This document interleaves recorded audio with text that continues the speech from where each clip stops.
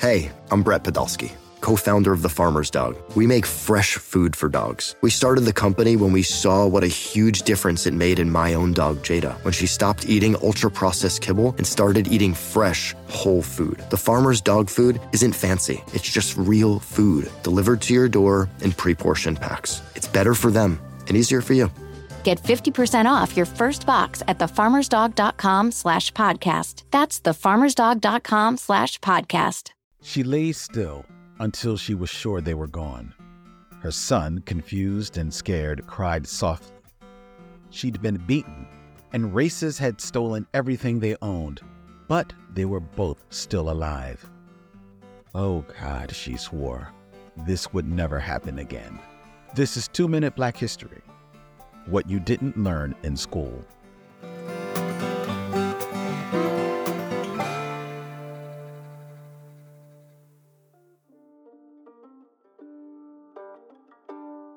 Melinda Russell was tired of being stolen from by white thugs.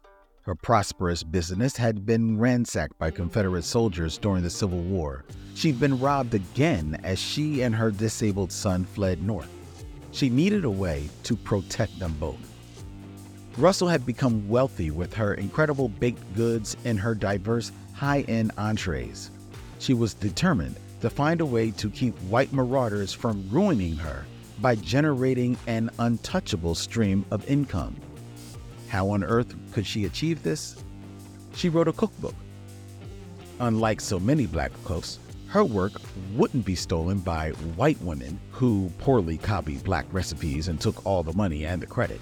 But could a mere cookbook protect her against thieving racists and poverty?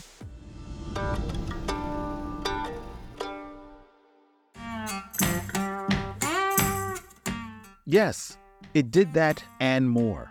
Her cookbook was the first written by a black woman, and it directly disproved the widely held belief that black women were too incompetent to bake and were best at preparing leftover scraps. Russell's innovative work disproved racist narratives about black cooking. She continues to inspire today's cooks and inform gourmet Southern cuisine. We must remember that our skills can impact our people for generations to come. Let's keep being our excellent black selves.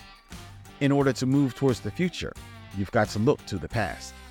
This has been 2 Minute Black History, a podcast by Push Black. If you enjoyed this episode and want to show your support, please rate and subscribe to our podcast. Together, let's celebrate and honor the legacy of Black history.